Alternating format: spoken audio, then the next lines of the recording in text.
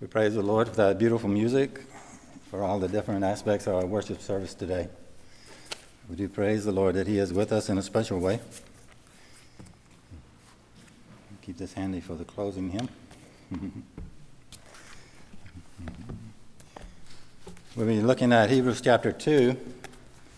If you want to be looking there in your Bibles, Hebrews 2, 1 through 18. While you're looking in your Bibles, I just want to say we miss Pastor Lee Shellnut. Some of you may not know him who are visiting us on the internet. He's away on vacation again today. He'll be back soon. He's probably wondering, what are we doing while he's gone?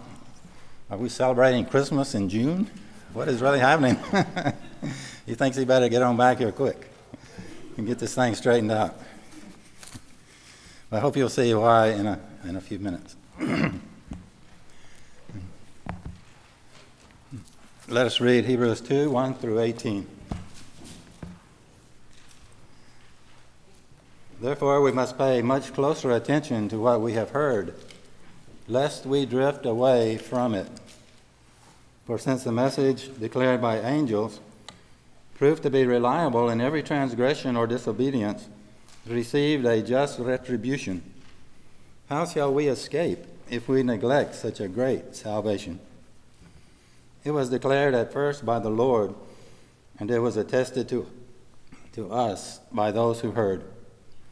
While God also bore witness by signs and wonders and various miracles, and by gifts of the Holy Spirit, distributed according to his will.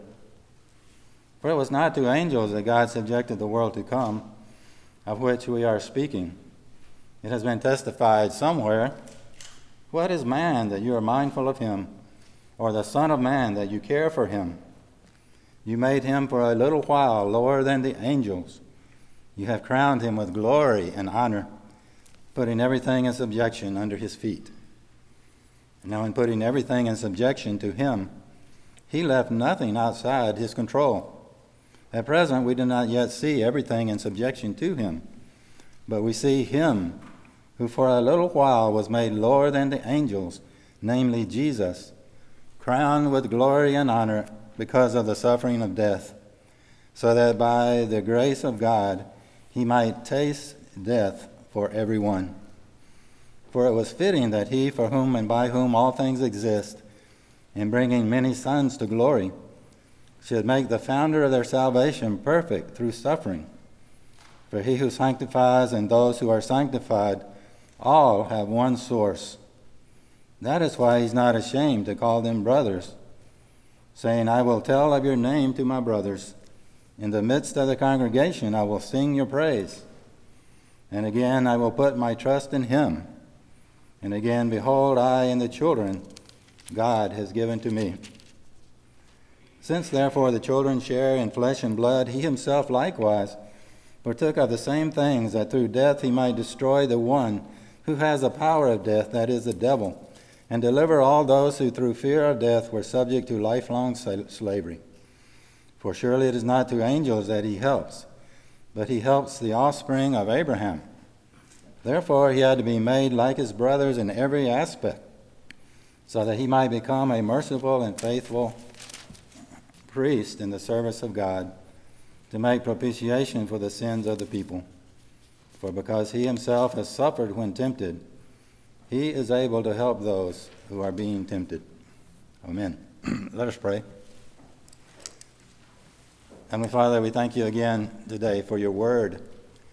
We thank you that it reveals to us our Lord Jesus Christ. And we pray for your blessing to apply it to our hearts, minds today. In Jesus' name, amen. One of the most interesting stories in the Bible, and I think most of our children here today have probably heard it or studied it, is when Peter was out walking on the water. This is a very interesting thing. It's one thing that's hard for a lot of people to believe, but it certainly is true, and it certainly happened. There was a storm that came down on the Sea of Galilee. Peter and some of the disciples were in a little boat out in the middle of the sea, and they were starting to get worried about the wind and the waves. But all of a sudden, they saw somebody coming, walking over the water, and they thought it was a ghost. But it turned out it was Jesus. Now, Peter is the kind of impetuous one, and as soon as he heard it was Jesus, he said, Lord, let me come out there with you. And he said, come, go ahead, do it. So Peter stepped out of the boat, and he walked on the water. What an amazing thing. It's unheard of. It's only been happened once in history. And when Peter, who was doing so well, quit looking at Jesus and started looking around him at the dangers, he began to sink right into that danger. And it wasn't only until he cried out to Jesus and let Jesus pull him back up that he was saved. We want to see in Hebrews 2, it's kind of a story of two men, the first Adam and the second Adam that God sent to us, who is the Lord Jesus Christ. We see that God created man perfect, with perfect dominion over all the creation. He was responsible to take care of the garden, but also the whole creation that God had made. And God made him perfect. It's like the writer of Hebrews is thinking about Psalm 8, and he even quotes it here. God had created Adam very good and perfect, and they had a lot of privilege. Psalm 8 says, it has been testified somewhere, what is man that you're mindful of him, or the son of man that you care for him? You made him for a little while lower than the angels. You have crowned him with glory and honor, putting everything in subjection under his feet. This is a great vision that we have of our great God, who put a perfect world in place and perfect people to take care of it. But just like Peter, who only stayed on top of the water for a short time, unfortunately, it seems, we don't know exactly how long they were in the state of sinless perfection. But they also fell. They also took their eyes off of God, and they also fell into sin. The sin of Adam and Eve turned the created order upside down. Adam was supposed to be on top, governing, taking care.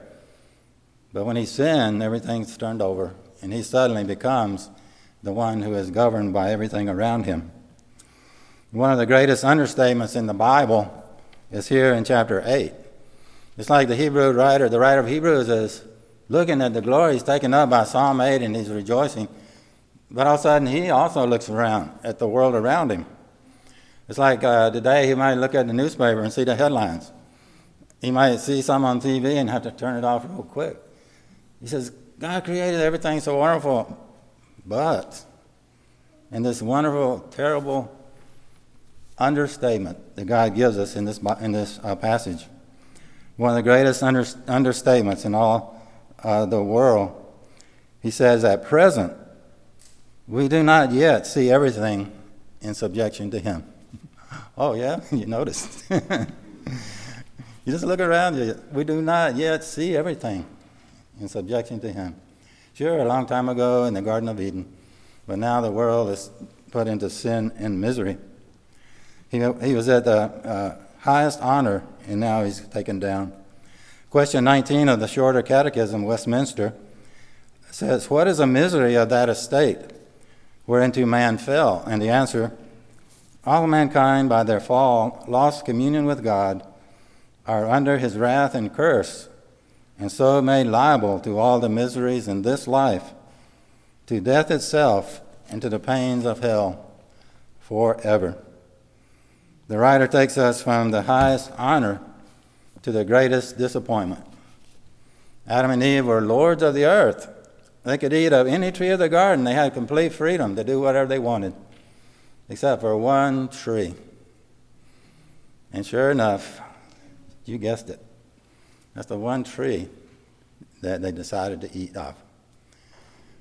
They had it all, but in a moment of weakness. But what happened? God said, don't eat of that tree. So instead of just going about their business and focusing on what they had to do, focusing on God, they were having communion with God every afternoon, every day. God himself, face to face. No sin in between, no problems. And they threw all that away because they kind of started getting too close to that tree. They started looking at it. And wherever you put your eyes, it's where your heart will go. And sure enough, Satan came in and tempted and brought down that wonderful couple. Eve looked at the fruit and said it was good for food, it was pleasant to the eyes, and it was something to make a person wise.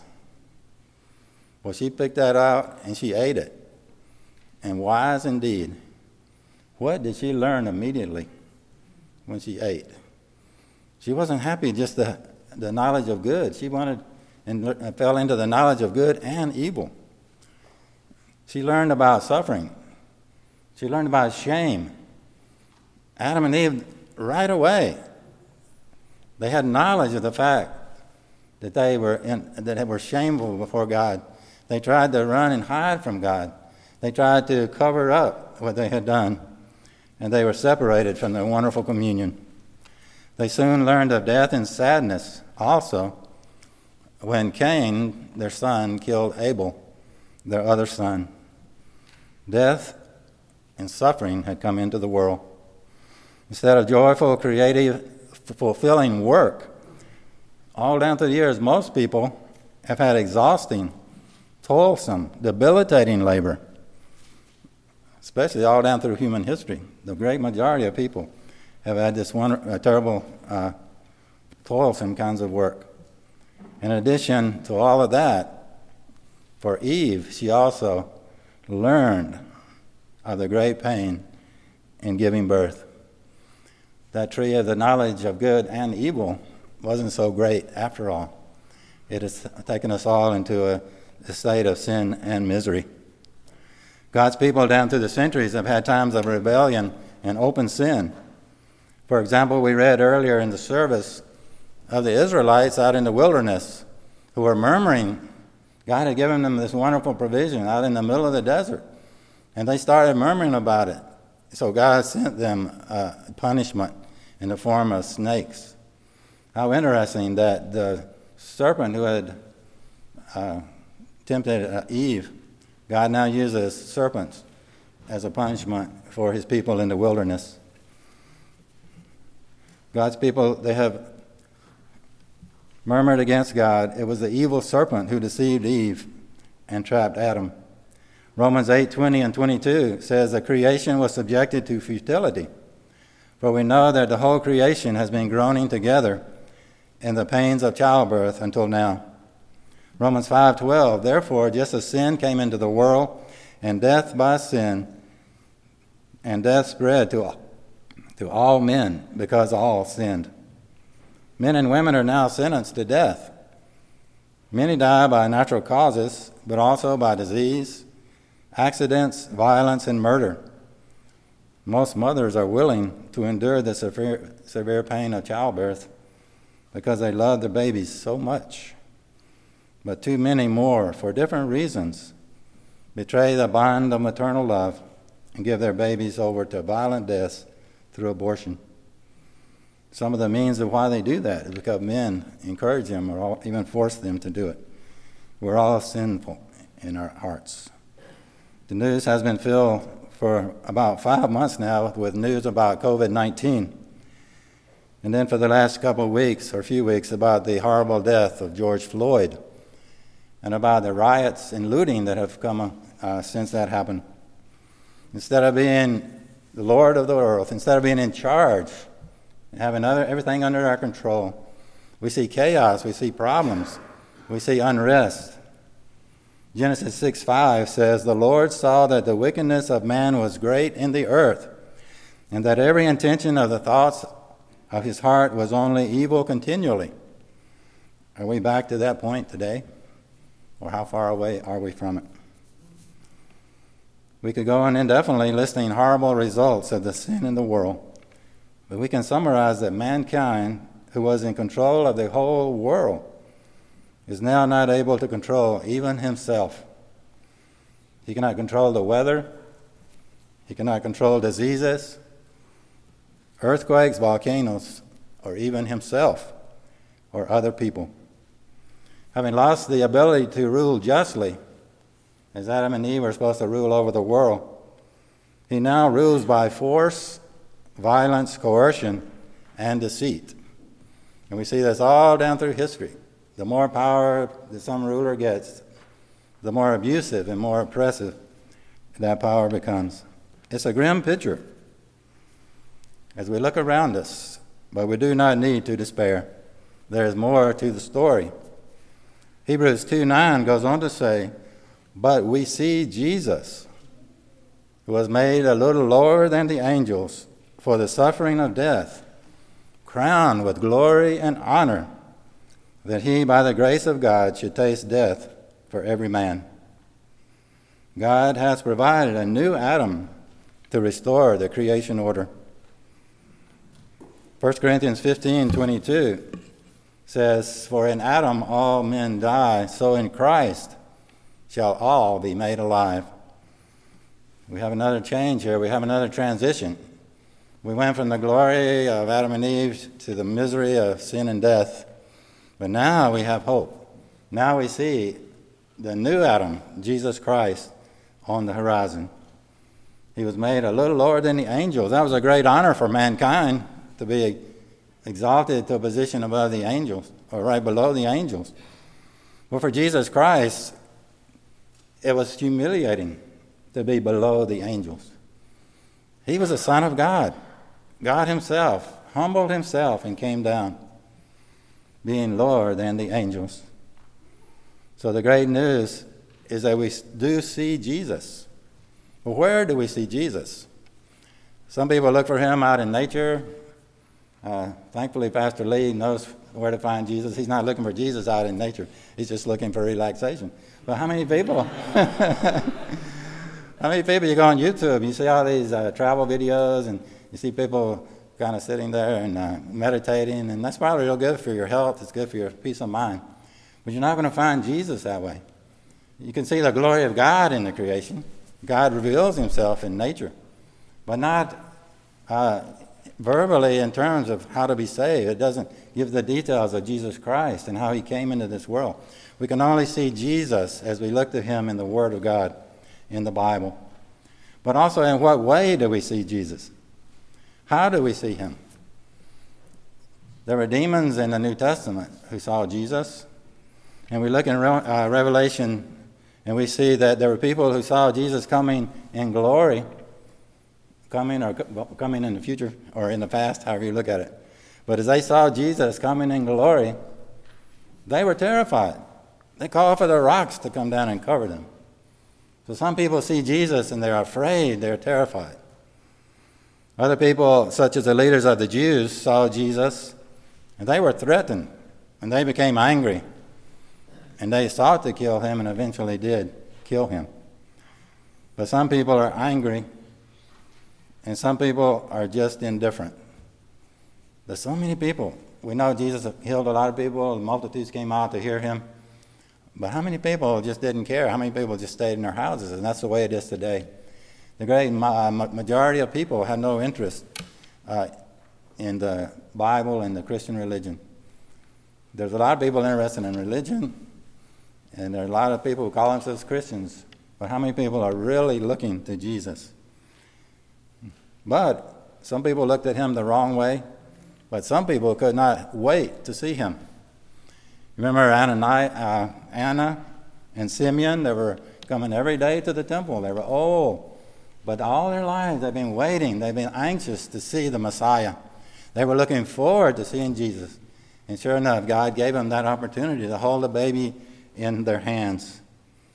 Blind Bartimaeus, he couldn't see with his physical eyes, but when he heard that Jesus was coming, he got up and shouted, "Have mercy on me, Son of David." And Jesus gave him his sight. And he was so happy and excited to be able to see Jesus with his physical eyes. We think of little Nicodemus. He was short in stature. And he wanted to see Jesus so badly that he had to climb up a tree.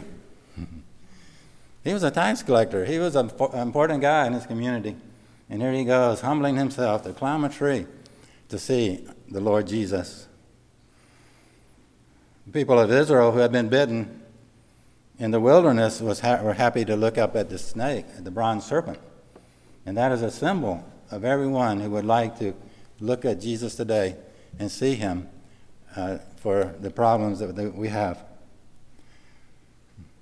So what is the difference? What is the difference of those who look at him and are afraid, those who are indifferent, or those who are angry, and those who are so happy to see Jesus and longing to look to him? Of course, the difference is the eyes of faith. We see Jesus in his humiliation in Philippians 2:8. And being found in human form, he humbled himself by becoming obedient to the point of death, even death on a cross. By faith, we see Jesus lifted up on the cross. John 3:14 and 15 says, "As Moses lifted up the serpent in the wilderness, so must the Son of Man be lifted up, that whoever believes in him may have eternal life." By faith, we see Jesus exalted on high. Philippians 2:9, "Therefore God has highly exalted him and bestowed on him the name that is above every name." Faith is the difference. Faith is a great difference in how we can see Jesus. Now, faith, in Hebrews 11 says, faith is the assurance of things hoped for, the conviction of things not seen. We cannot see him with our physical eyes like Bartimaeus could at one point, but we can see him by faith. We can open our hearts, we can open our minds in faith and look to Jesus as we find him in the Bible. So are you seeing Jesus today by faith? Praise God if that is the case. Keep it up. Let's lay aside every weight that hinders and run with patience and with faith. Ephesians 2:8 says, "For by grace you are saved through faith, and that not of yourselves, it is the gift of God." So even the faith that we have comes from God. We can't boast, we can't be prideful, because that would just be another sin added on top of everything else. God himself gives us the faith. So to some people who doubt, look to Jesus. Jesus told Thomas to look at the marks in his hands and in his side. To those who doubt, Jesus says, "Do not disbelieve, but believe." If you have sincere doubts, don't wait, don't put it off, don't be indifferent. Ask questions, study, investigate. The claims of Jesus in the Bible are true, and you will soon see him as Thomas did if you truly search for him, their Lord and your God. Some may be looking from fear. You may have heard of God as being real angry and judgmental. That might be your idea of God, and you're afraid to get close to him. You're afraid to try to find him. But Jesus is the one who humbled himself to come to this world. Jesus is the one who reached out his hands to Thomas and said, "Look at my hands, look at my side, and believe." So you can come to faith as well. Look to God in faith. Look to Jesus. He did it all on the cross. He paid it on the cross and offers you forgiveness and salvation. Don't hold back. Don't wait. Don't put it off. Look to Jesus as you see him in the Bible. Some may be angry with God. The problem when you get angry with God, you take your eyes really off of Jesus. You're really looking at circumstances that you don't like. You're looking at things around you. And that looking in the wrong direction takes you away from God. You think you're looking at God when you're angry, but you're really looking at all the problems around you. You're being like Peter on the water. You're taking your eyes off of Jesus. Let go of that anger. Let go of that resentment. Know that God does love. He also does discipline, but he has a perfect plan. All things work together for good to those who love God, to those who are called according to his purpose. As we look to Jesus in faith, though, there's another thing to keep in mind. We must also see ourselves as we are. See ourselves as God sees us. We must believe what God says about us, that we are sinners and we need his grace. If we are believing in faith for the first time, or if we have believed for a long time, we both need to daily repent. We need to daily seek cleansing. We daily need to renew our fellowship with him. We need to go to the Word of God every day and keep our eyes fixed on Jesus. The writer of Hebrews looked at the fallen world around him, but without missing a beat, he turned his eyes to Jesus in faith. May we all do the same today. We first saw that God created Adam and Eve perfect and with authority over all creation, but they fell into sin. The first Adam failed, but God sent Jesus, the second Adam, to take his place. When the writer of Hebrews said, "At present, we do not yet see everything in subjection to him," it was indeed a great understatement. But when God did send his Son into the world, there was no understatement. There was humility because God became a man. Jesus took on flesh and was born as a human being, which was humbling. Also, Jesus was born in a stable, and the first announcement of his birth was to lowly shepherds. So there was humility in this first announcement, but there was also great glory and praise. The announcement itself was glorious. It was given by a mighty angel. He was in the heavens, and the whole host of angels joined him. They said, "Glory to God in the highest, and on earth peace to men of good will." Now you see why we celebrate Christmas today. Joy to the world, the Lord has come. And that one verse is so great. No more let sin and sorrow grow, or thorns infest the ground. He has come to change it all. He's come to put it all back right.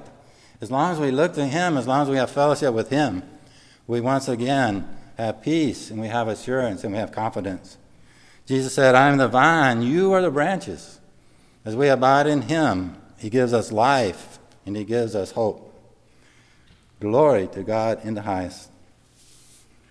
Colossians 1:18 and 19 says that he is the head of the body, the church. He is the beginning, the firstborn from the dead, that in everything he might be preeminent. For in him all the fullness of God was pleased to dwell. Look to him in faith, not in doubt or fear or indifference, but look to him in faith.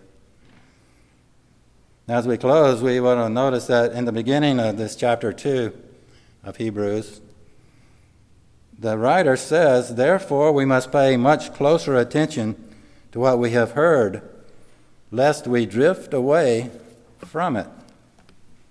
For since the message declared by angels proved to be reliable, and every transgression or disobedience received a just retribution, how shall we escape if we neglect such a great salvation? Let us not neglect our great salvation brought to us by such a great Savior. How can we forget him? How can we fail to love him who gave his life for us? He lives and reigns forever to love us and help us in all our needs." Yes, we do have times of joy and peace in our lives, but we also have times of difficulties and trials and sorrows. Our world may seem to be out of control and in chaos, but we are not without hope. We have our hope in Jesus. We join together by faith to worship him, to look to him who died for us. Let's close with that same verse we've been looking at today. "But we see Jesus, who was made a little lower than the angels for the suffering of death, crowned with glory and honor, that he, by the grace of God, should taste death for every man." Amen.